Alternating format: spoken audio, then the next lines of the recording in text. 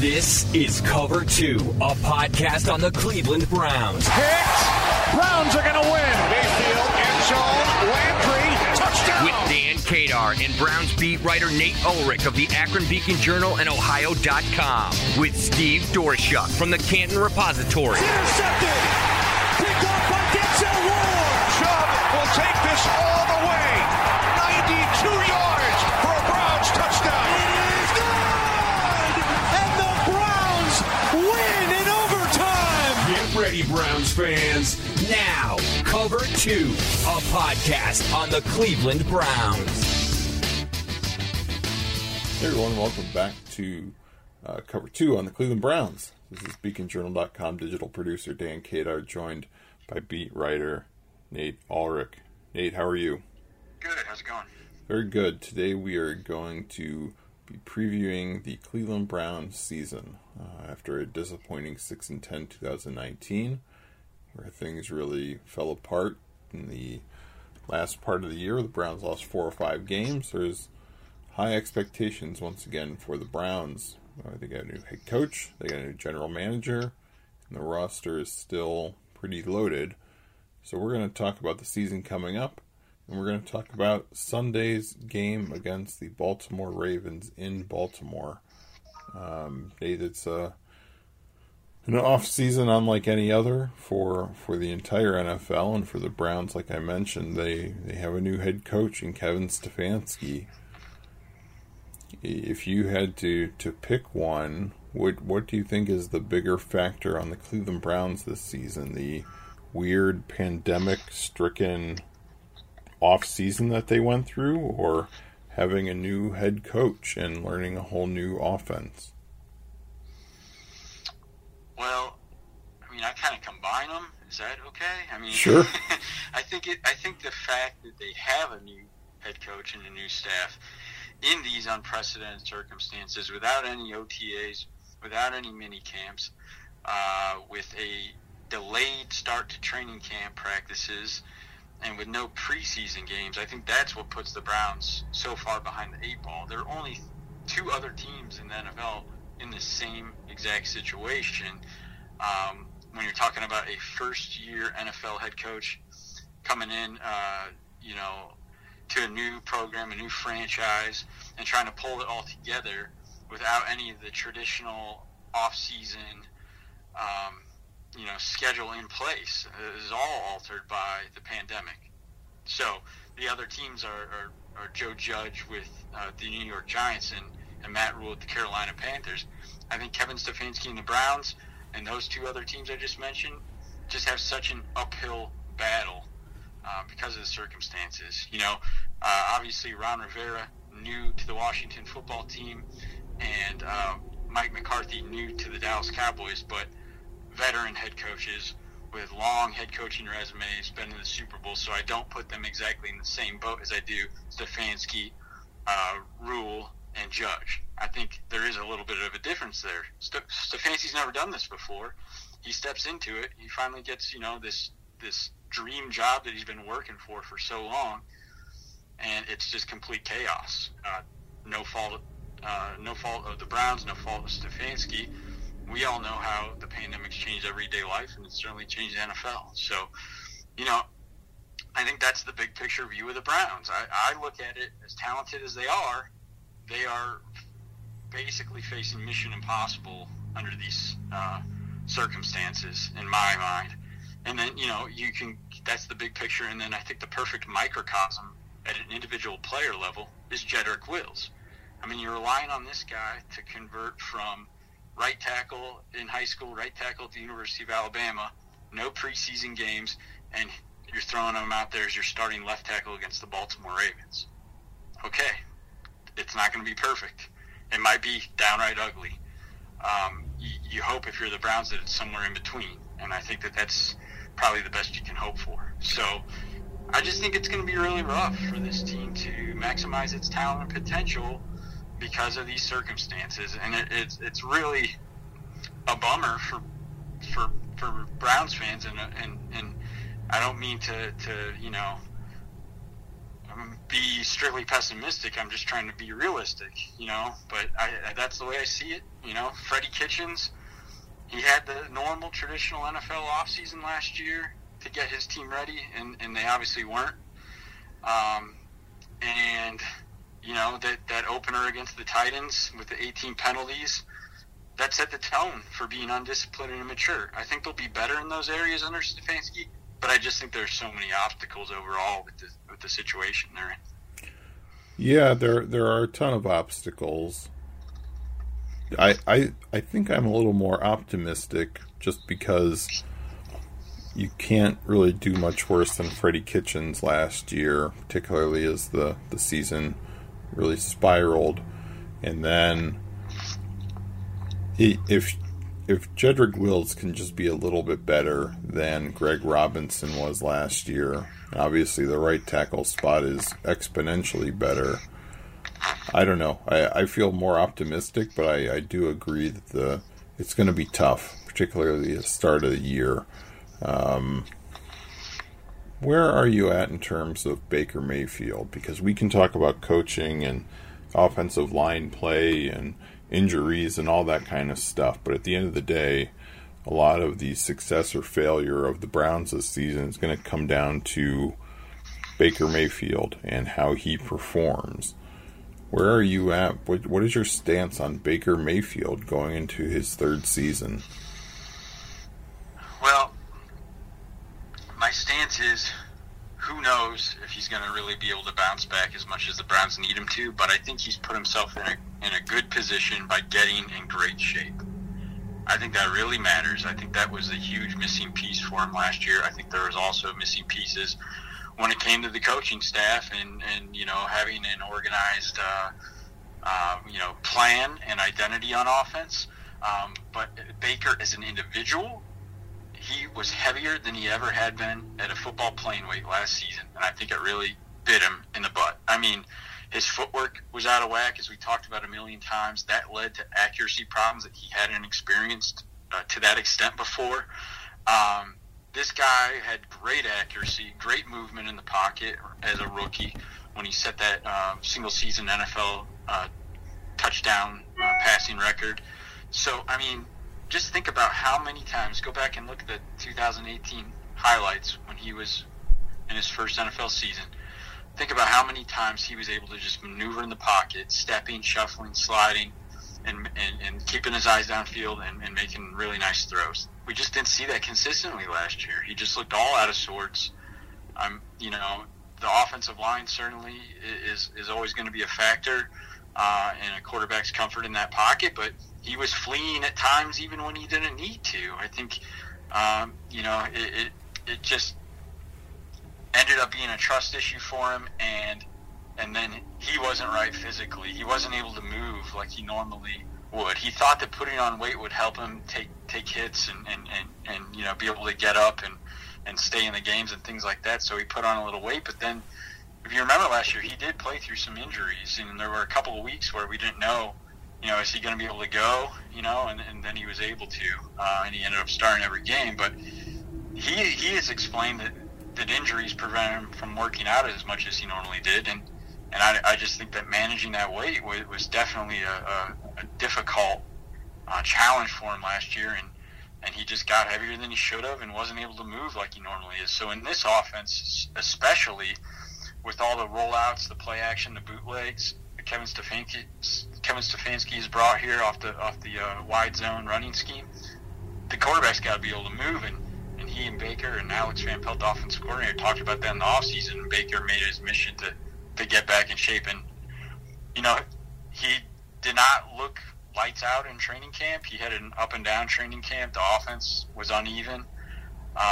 There were definitely some bright spots, but there were times, like I said on, I think the previous podcast to this one, that you wonder if they're going to be able to get a first down, which is ridiculous considering all the talent they have. But, learning a new system, things are not smooth, and it definitely was rough at times in training camp. So, I cannot say definitively that he's going to be able to bounce back because, I just haven't seen in training camp evidence that this is definitely headed that way. But I can say that he looks physically like he did 2 years ago, and I think that gives him a better chance. So I'm a little bit optimistic about him because of that, and because I think that this scheme and the play action passing, once they start to kind of catch up from the time lost, which they're never going to fully compensate for the time lost, but once they start to kind of get in a groove, I think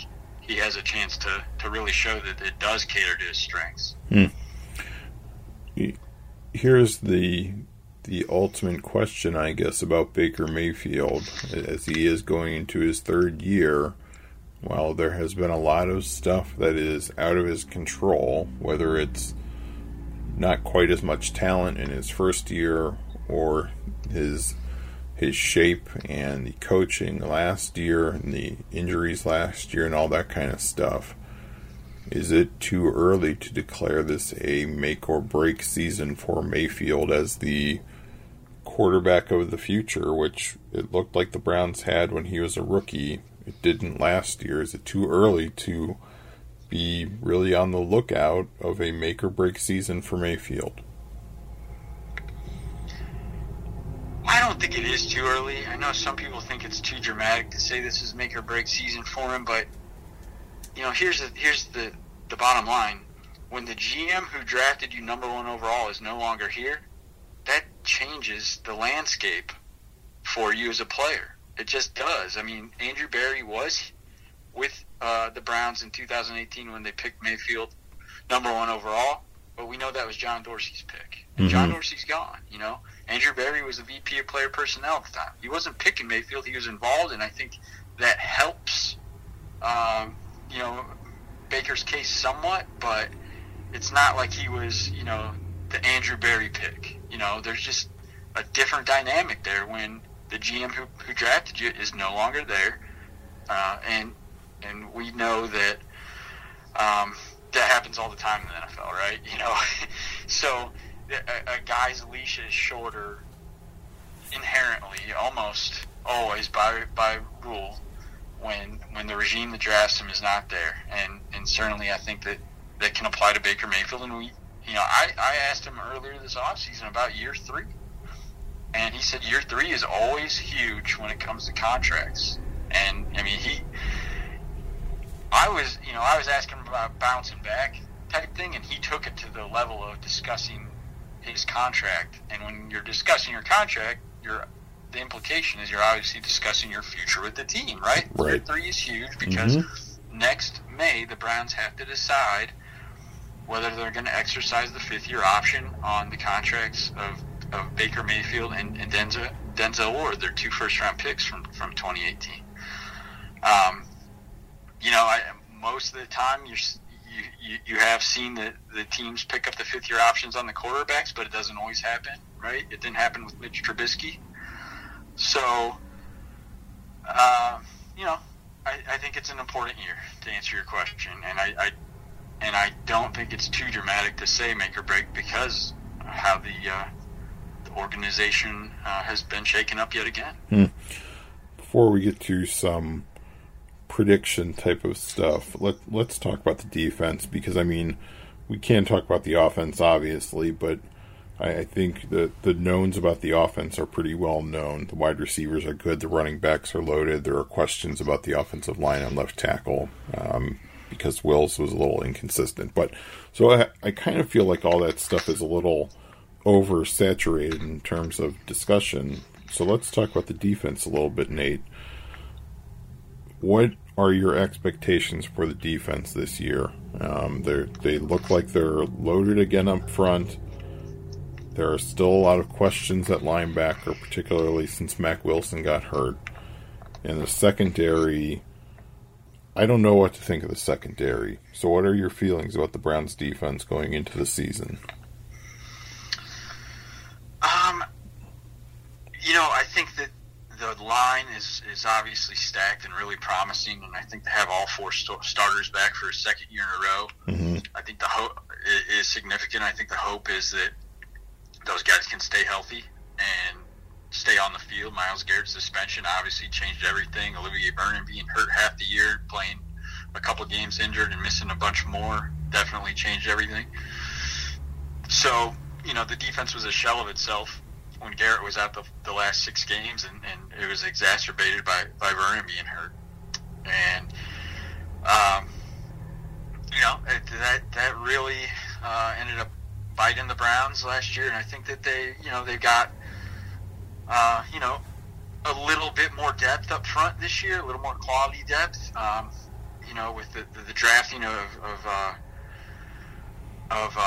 Jordan Elliott in the 3rd round. Mm-hmm. I want to make sure I don't say Jacob Phillips, who's the linebacker. I always get those two confused because they're both picked in the 3rd round. But Jordan Elliott in the 3rd round is going to be a backup behind Sheldon Richardson and Larry Ogunjobi.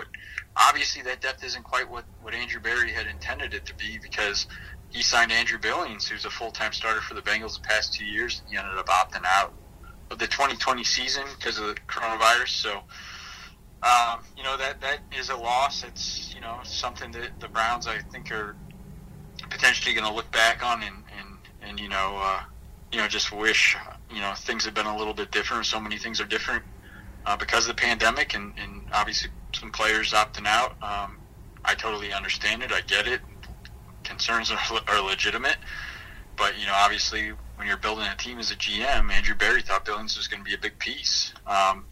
So, the Browns really might feel that blow as the season wears on here and teams try to really run on him. He was that guy who was going to be a force against the run. So Adrian Claiborne being a free agent pickup at end, I think that's good depth. And then Porter Gustin, and Dan Kadar favorite, makes the team. Kind of one of the success stories of training camp. So, I think, they've got some decent depth there, better than what they had last year for sure. But I do worry about the linebackers. There's just no real legitimate experience. It's very limited. B.J. Goodson has 20-some starts in the NFL under his belt, and Sione Takitaki started 1 game last year as a rookie, and Tay Davis started 5 in his career. So it's a very inexperienced group. You got the 3rd round pick Jacob Phillips, who I mentioned earlier. Battling for that starting spot that was created by Mack Wilson's hyperextended left knee. So you lose 14 starts with Mack Wilson being hurt, and you're looking for somebody to step in there. Goodson's going to be your starting middle linebacker. Takitaki is going to be the other starter, probably strong side, and then Wilson was at weak side. So, you're looking at Phillips, Tay Davis. They picked up a free agent in camp, former Super Bowl MVP Malcolm Smith. So you might be having a little bit of a rotation even there. I think Phillips has a pretty good chance to kind of, be the guy they turn to for the most part, but you might even have a little bit of rotation there. So, yeah, it's just a huge mystery how these guys go. Like, Goodson had a good camp, but he's missed a lot of time lately. He's dealing with a personal matter. Kevin Stefanski said yesterday, which was Monday, that he expects him back soon. So they obviously think he's going to be with them for the Ravens. But Takitaki's a mystery, really, and obviously the Wilson injury hurts. So, yeah, it's a huge question mark, that linebacking core, and it really matters when you're, in the AFC North and you're facing these teams that have these running backs and like to play hard-nosed style, and then not to mention you got to chase Lamar Jackson around in Week 1, so that's tough. And then the secondary, I think there's some pretty good depth at cornerback. Denzel Ward is there. Greedy Williams has been hurt since, I think, August 24th with a shoulder. Don't know if he's going to be back in time for Week 1, but the depth comes in handy when you got Terrence Mitchell there ready to step in for Greedy, a guy who's played pretty well for the Browns when healthy, and been a quality starter. So, that's looking okay. Obviously Denzel Ward's got to stay healthy for it to really be what it should be and return to that Pro Bowl form he had as a rookie in 2018, and he had a great camp. And then Nickelback, you brought in Kevin Johnson. Well, that was a big injury in camp, lacerated liver. They're going to get him back, but I don't know when. And, MJ Stewart is the guy who they claimed off waivers. Second-round pick was with Tampa Bay. He gets a chance to fill in there, but he's been hurt too. He came back yesterday to practice after dealing with the hamstring. So you just got a lot of injuries. You got a promising cornerback room, but a lot of injuries there. And at safety, the big loss in camp was the season-ending injury to second-round pick Grant Delpit. They loved Delpit's versatility. They had a bunch of plans for him. Joe Woods really was going to put him all over the place. They thought he was going to be a huge piece in that scheme. And then he ends up rupturing an Achilles tendon. So they traded for Ronnie Harrison, and he's going to be in the mix with some veterans they picked up in free agency on one-year deals, Carl Joseph and Andrew Sendejo. So I like the defensive line. I like the cornerbacks, but health is obviously an issue right now that room's facing. Linebacker, who the hell knows, and safety is a little shaky. So, I kind of think if this defense is middle of the road, that wouldn't be shocking. And it certainly has a chance to be worse than that with the injuries they're facing. Yeah, and I think it's going to be fascinating watching the snap counts on defense, particularly at the start of the year, and just seeing how they develop and change. And I wouldn't be shocked if a guy like Phillips, for instance, becomes a regular starter for the Browns. It's a lot of talent on defense, but there are some questions like you just outlined pretty succinctly. So, do you have any hot takes about Jamie Gillen or Austin Seibert? Who has the better mullet out of the two? Seibert for sure has the better mullet. Gillen is jacked like a linebacker, so he's got that going for him. Probably prefers that over the mullet anyway. But I think Gillen's good, and Seibert's shaky, and they signed Cody Parkey to the practice squad, which is interesting. And I think it's mostly because of the pandemic. I mean, you got an expanded practice squad with 16 players instead of 10, and the rules are such that you can move guys to the active roster without much fuss, without much red tape, and you can get these guys in a pinch ready and on your active roster for game day. Your 53-man roster can expand to 55 with practice squad elevations for game day. So I think that, putting Cody Parkey on there, well, not specifically Cody Parkey, but just putting the kicker on there makes a lot of sense. I actually would have put a punter on there too. They didn't. But I just think it makes a lot of sense because, the kicker and punter are joined at the hip. And, when you talk about the virus, you talk about and you talk about the spread, you talk about the people who are with each other all the time. So I thought it would make sense to have a battery on your practice squad for specialists. But they got Cody Parkey, and, he's shaky too. He's been with the Browns before. So I do think that it's mostly because of the pandemic that they put a kicker on there, but, I also think it's worth noting that, Seibert isn't locked in and an untouchable player by any means. Again, this is a guy who's not only been up and down a little bit, and extra points hurt him last year, especially going into the dog pound at home, but he was a guy drafted in the 5th round by the previous regime, and Andrew Berry wasn't here at all for that. He's with the Eagles at the time. Yeah. Wow. Special teams takes. I like it. You asked. Yeah, and let me just say, I love the expanded practice squad. I've always been a proponent that NFL rosters in general should be larger. I think there's such a large quality player base that gets lost in the shuffle because of roster sizes. Whether it's just expanding from 53 to 55, I think the NFL should do that, or always having this large of a practice squad. I think it gives teams a lot more versatility. Even if you aren't concerned about your starting kicker being good or bad, stashing a guy on a practice squad and just knowing exactly what you have in a backup in case there's an injury or ineffectiveness, I think is is a big deal. That's just my 2 cents about NFL roster sizes that no one cared about me saying anyway. Well, you put a quarterback on there too, Dan. Right. I mean, they didn't keep 3 because they knew that Garrett Gilbert would be able to be on there, and they have flexibility if they need him in a pinch. So.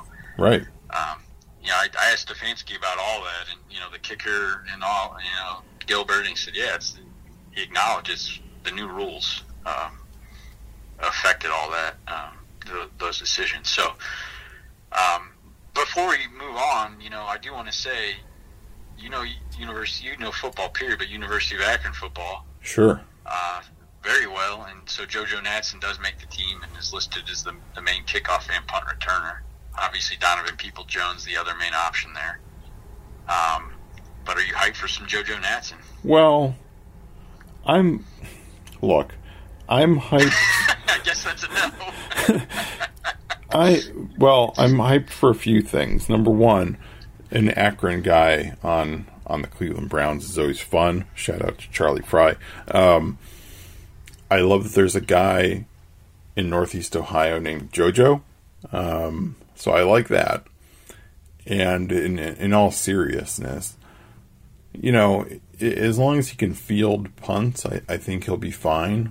And there's no reason to think he can't. So he's obviously a fast guy, and he's slippery. So, it's kind of a whatever thing. Kickoffs don't really matter now, really. So as long as you can catch a punt cleanly, regularly, and occasionally get a decent return, I think you're fine. I think it will be nice to have a wide receiver on the roster, even if he only gets a few snaps a game, who can just go deep. We talk a lot about Stefanski loving the tight end play, and we know what Jarvis Landry can do in the short to medium game. So all that kind of stuff kind of opens things up deep. The running game does too. And Natson is the kind of guy who you can just send down the field and let Baker Mayfield bomb one out, once or twice every few games or so. So I think he's a good player to have on the roster, just from a schematic standpoint. And I'm mostly looking forward to having him on because I'm an Akron Zips guy, unfortunately, and his name's JoJo, and I love JoJos. So, but that's my take on JoJo Natson. I think that what's interesting about him is Kevin Stefanski kept Mike Prefer as the special teams coordinator. They had worked together before in Minnesota, and Prefer made it known last year before the Browns played the Rams that he loved JoJo Natson and that his speed was terrifying, and he had some really colorful quotes about the problems that JoJo Natson was giving him in terms of game planning and sleeping at night. And when JoJo Natson becomes available, Andrew Berry, who hadn't been with Mike Prefer before, takes that input from a respected special teams coordinator and goes gets a guy, that Prefer loves and basically handpicked to be on this roster. So, yeah, JoJo Natson is a Mike Prefer project. So, the Rams didn't end up keeping him around. We'll see if Prefer can bring something more out of him. And I think that's interesting that, he gets, his guy to basically try to revive a part of the special teams that was close to non-existent last year. Mm-hmm. They improved a lot of areas in the first season under Prefer, but the return game just wasn't there. Yeah, and so now maybe it will be. I might be overstating his use on offense, unless I'm looking at things wrong. He hasn't had an offensive snap in the last 2 seasons, so, and his punt return average dropped by 3 yards in 2019 from 10.8 to 7.8. So yeah, he hasn't had a catch since the Jets, since he played for the Jets. But for what it's worth, and maybe it's not worth a damn thing, but they did sprinkle him in a lot on offense, even with the ones during camp. That is interesting. Some of that's some of it's with Odell and Jarvis having pitch counts or whatever, especially Jarvis. Right. You rotate different guys through, but I don't think it's inconceivable that they could have some tricks up their sleeve for JoJo Natson on offense. Let's get to the prediction portion of this podcast, and I don't remember what we predicted last year. I don't think either of us predicted 6-10 though. I remember what we predicted. Go on. What was it? Well, I predicted 10-6. Okay. So I kind of had 6-10, just reversed. Sure. And then you predicted 9-7. Huh. Well, let's just jump to that, and then we'll get to a couple individual things here. What is your record prediction for 2020? Well, Dan, the Beacon Journal released a magazine on Sunday. Indeed. So if you're a subscriber who gets home delivery, you got this glorious, glossy 85-page magazine with your paper. Uh-huh. Actually, it's 80 pages. Anyway, in that magazine, I had made my prediction 8-8, and I'm not changing it. Full disclosure, peek behind the curtain, I had to make this prediction before training camp because, we had to have our magazine stuff in well before training camp began. And so I didn't have the luxury of seeing them practice and then forming an opinion, but I think I'm really comfortable with 8-8 as my prediction because I think it's an acknowledgement that they'll be better than last season, as they should, because it was a disaster. They're still really talented. They're even more talented on paper than last year because they bring back all the key parts and they add to it. Austin Hooper at tight end in free agency, Jack Conklin at right tackle in free agency, Jedrick Wills, who will certainly have an uphill climb like I explained earlier, but the 10th overall pick in the draft nonetheless, left tackle. Plenty of other guys to talk about, and we have talked about a lot of them already, but you have that core and you're supplementing it with Andrew Berry draft picks and free agent signings and trade acquisitions. He was aggressive and he did plenty. So there's a lot in the cupboard there. The shelves are overflowing with talent, but I think that my bottom line is they should be better than 500, and they have the talent to be better than 500. But I'm going 500 because of all the circumstances in this crazy, unusual, unprecedented year, and basically all the time that was robbed from this new coaching staff in the offseason as it tried to implement new schemes. Yeah, that's fair enough, and I think 8-8 is probably a pretty fair estimation. Look, I did this stupid game by game win loss loss win type of thing, and I got to 9-6 by the time I got to the last game of the year, which of course is at home against the Pittsburgh Steelers, and I think it'll be incredible drama if the Browns are 9-6 going into that game, and I'm saying 9-6 going into that game on the back of them going 4-2 in the division and somehow managing this rough stretch where they have at Dallas, home against the Colts, at Pittsburgh, and then at Cincinnati, and we just don't know what Cincinnati can be. Last year the Browns had a similar stretch in the middle of last year, or the kind of like the end of the first half of the season, really, where they lost those 4 games in a row, which ended with a loss to a not very good Broncos team. So I think it might be a similar thing where if they survive the first part of the season, I think the second half opens up a lot more. But I'm going to go with 9-7 again. And whether or not that's a playoff spot this year, it's going to be hard to say, just because the AFC North looks so good. I mean, I don't think Ben Roethlisberger is going to be the Ben Roethlisberger from 10 years ago, but he's back. And the Steelers were pretty average without him. So with him, they're probably 2 or 3 wins better. The Ravens might not be 14-2 again, but it's hard to see them not winning the division and being one of the best teams in the NFL and a smart Super Bowl pick. So it's going to be tough beyond just the new coach, pandemic, questions about Baker Mayfield stuff. You're right about that. That's a great point, because I've been looking at the Browns, I'm focusing on the Browns, but you're right about these other huge factors. Right. Yeah. And like I said, you just don't know what you're going to have out of the Bengals, where they have a rookie quarterback who is really damn good at LSU in one season. So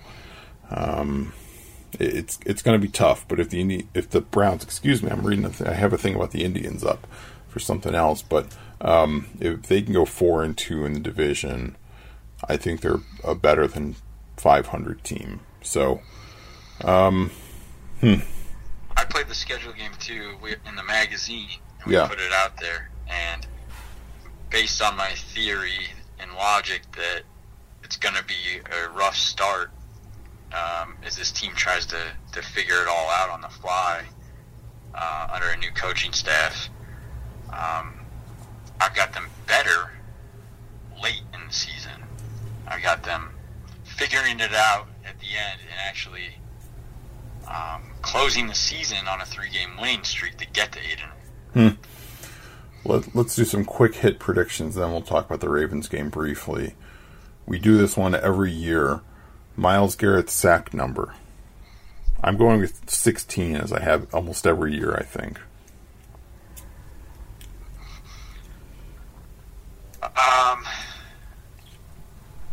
That's a good one. I want to be different, but that's a good number. I'm going to go with 14.5. I think that's what you did last year too, if I remember correctly. Okay. I don't know. That would tie the franchise record. Right. I believe. Yeah. Next one. More receiving yards, Jarvis Landry or Odell Beckham? This is an even tougher one, I think. I mean, gosh, I think last year more catches, but Odell would have more yards. Correct. Ended up having more catches and yards. And I'm going to go with Odell this year. I'm going to my last year I ended up being wrong, and Jarvis got the better in both categories, but I think Odell will have more, Jarvis will have more catches. That's a good hedge. I like that hedge. So there's Odell. I'll agree. Last one, unless you have any other ones in mind, because I think I'm falling apart here with my ideas. More total touchdowns, Nick Chubb or Kareem Hunt? Nick Chubb. I think that he, although so versatile and is going to touchdown reception, Nick Chubb going to be the line guy primarily, and pick off a couple long ones. We've become accustomed to seeing him break off for touchdowns too, and hard to bet against Nick Chubb with any kind of production, even though is really, really good too. Yeah, I'm going to go with a surprise and say Kareem Hunt, because this is assuming, of course, he plays 16 games. He had 2 touchdowns in 8 games. The first, I don't know, he looked a little off a little bit at times, like he was still finding his feet. So I think 16 surgery. Yeah. I think 16 games of Kareem Hunt on a team that is, to me, doesn't have a really good third receiver. I think he could have 3 or 4 receiving touchdowns. So if he does that and gets 5 or 6 rushing touchdowns, which he's obviously capable of, I'm going to go with Kareem Hunt in an upset on that one. And I will happily be wrong. Well, in his only full NFL season, he had 11 touchdowns. Right. That was in 2017 as a rookie when he led the league in rushing yards. He had 8 rushing touchdowns, 3 receiving touchdowns. And then in the 11 games with the Chiefs in 2018, he had 14 touchdowns, 7 rushing, 7 receiving. So those are whopping numbers, obviously. Doesn't hurt to have Patrick Mahomes as your quarterback. Right. But yeah, you could definitely go either way on this one. And Hunt is so unbelievably talented, and he really has a penchant for breaking big runs. So, and I know he has a penchant for breaking big runs because our colleague George Thomas always likes to point out to me that I once said in the pre-draft process that Kareem Hunt might never be a big home run hitting running back, and every time Kareem Hunt breaks a big run, I seem to hear from George. So, so that's the predictions portion of our podcast. Nate, let's briefly talk about Game 1 against the Ravens. It's in Baltimore. It's on Sunday. It's at 1 o'clock. The Browns are an 8-point underdog. Do they have any chance in this game at all? Sure, they beat the Ravens at Baltimore last year when no one thought they would. True. So there's always that chance. I'm picking the Ravens. Like I said, I think it's just going to be hard for the Browns to come out on fire out of the gate. So, you're dealing with the reigning NFL MVP in Lamar Jackson. A defense that's, made some upgrades here. Calais Campbell, Patrick Queen, to name a couple. John Harbaugh knows how to have his team ready, and we know the Browns, although it has nothing to do with Kevin Stefanski, that whatever it is, 119-1 just keeps hanging over them in openers. Yeah, I think the last opener they won was 2004, so it's always rough to start the season for the Browns, particularly against this kind of quality team. I think Lamar Jackson has a chance of winning the MVP again. I think he has a chance of being a better passer this year than he was last year. And I don't know. I shouldn't say this on a Browns podcast, but I really enjoy watching the Ravens play. They're extremely entertaining. You mentioned a few of the defensive additions they brought in, so they're really good. I don't think the Browns are going to win either. I think it's going to be important that they don't get crushed, though, just from a team psyche standpoint. And it's going to be something to watch how Kevin Stefanski reacts to, if they do lose, how he reacts to that as a first-time head coach. And I think you're going to learn a lot about him a week from now. Yeah, I think I'm going 31-20 Ravens. I don't know if that counts as crushed, but I don't think it will feel really tight. Right. Yeah, that sounds good to me. And, not getting too far ahead here, Dan, but I think the real test for Stefanski is starting out not only at Baltimore, defending AFC North champs against that MVP we've talked about, but you got a short week. You come back a few days later and host the Bengals in a Thursday night game at home. So right off the bat, there's another challenge, and then you play Washington at home the next week. So, if you're looking at the schedule game, the Browns really need to win weeks 2 and 3. And if they don't, then we're really going to learn a lot about Stefanski and how he reacts and handles adversity. Yeah, indeed. So we'll see how the Browns get there. Nate, do you have anything else this week before we get out of here? I don't think so, other than just want to tell everybody, if you guys have made it this long, thanks for listening. We haven't recorded as often lately, but we'll try to get back on the groove here with the season starting. I do hope to have a couple of those magazine stories ready to tweet out later this week and to put on the website. We're not going to be able to put the full thing out there, but we're going to have a couple of them. So I'm excited about that, and we'll have a bunch of other preview stuff coming out for our regular newspaper coverage and website coverage. Right, and I believe the idea is we're going to put some online Thursday, Friday, and Saturday. So if you're not a subscriber, well, please consider subscribing because it helps keep us employed. But secondly, if you're not, you wouldn't have gotten this wonderful magazine. But you'll get a few of the stories online later this week, like Nate said. And you can find all of that stuff over at beaconjournal.com/Browns. That's going to do it for this edition of Cover 2. Thanks everybody for listening. You can follow Nate on Twitter. He's @ByNateUlrich, and we'll talk to you next time.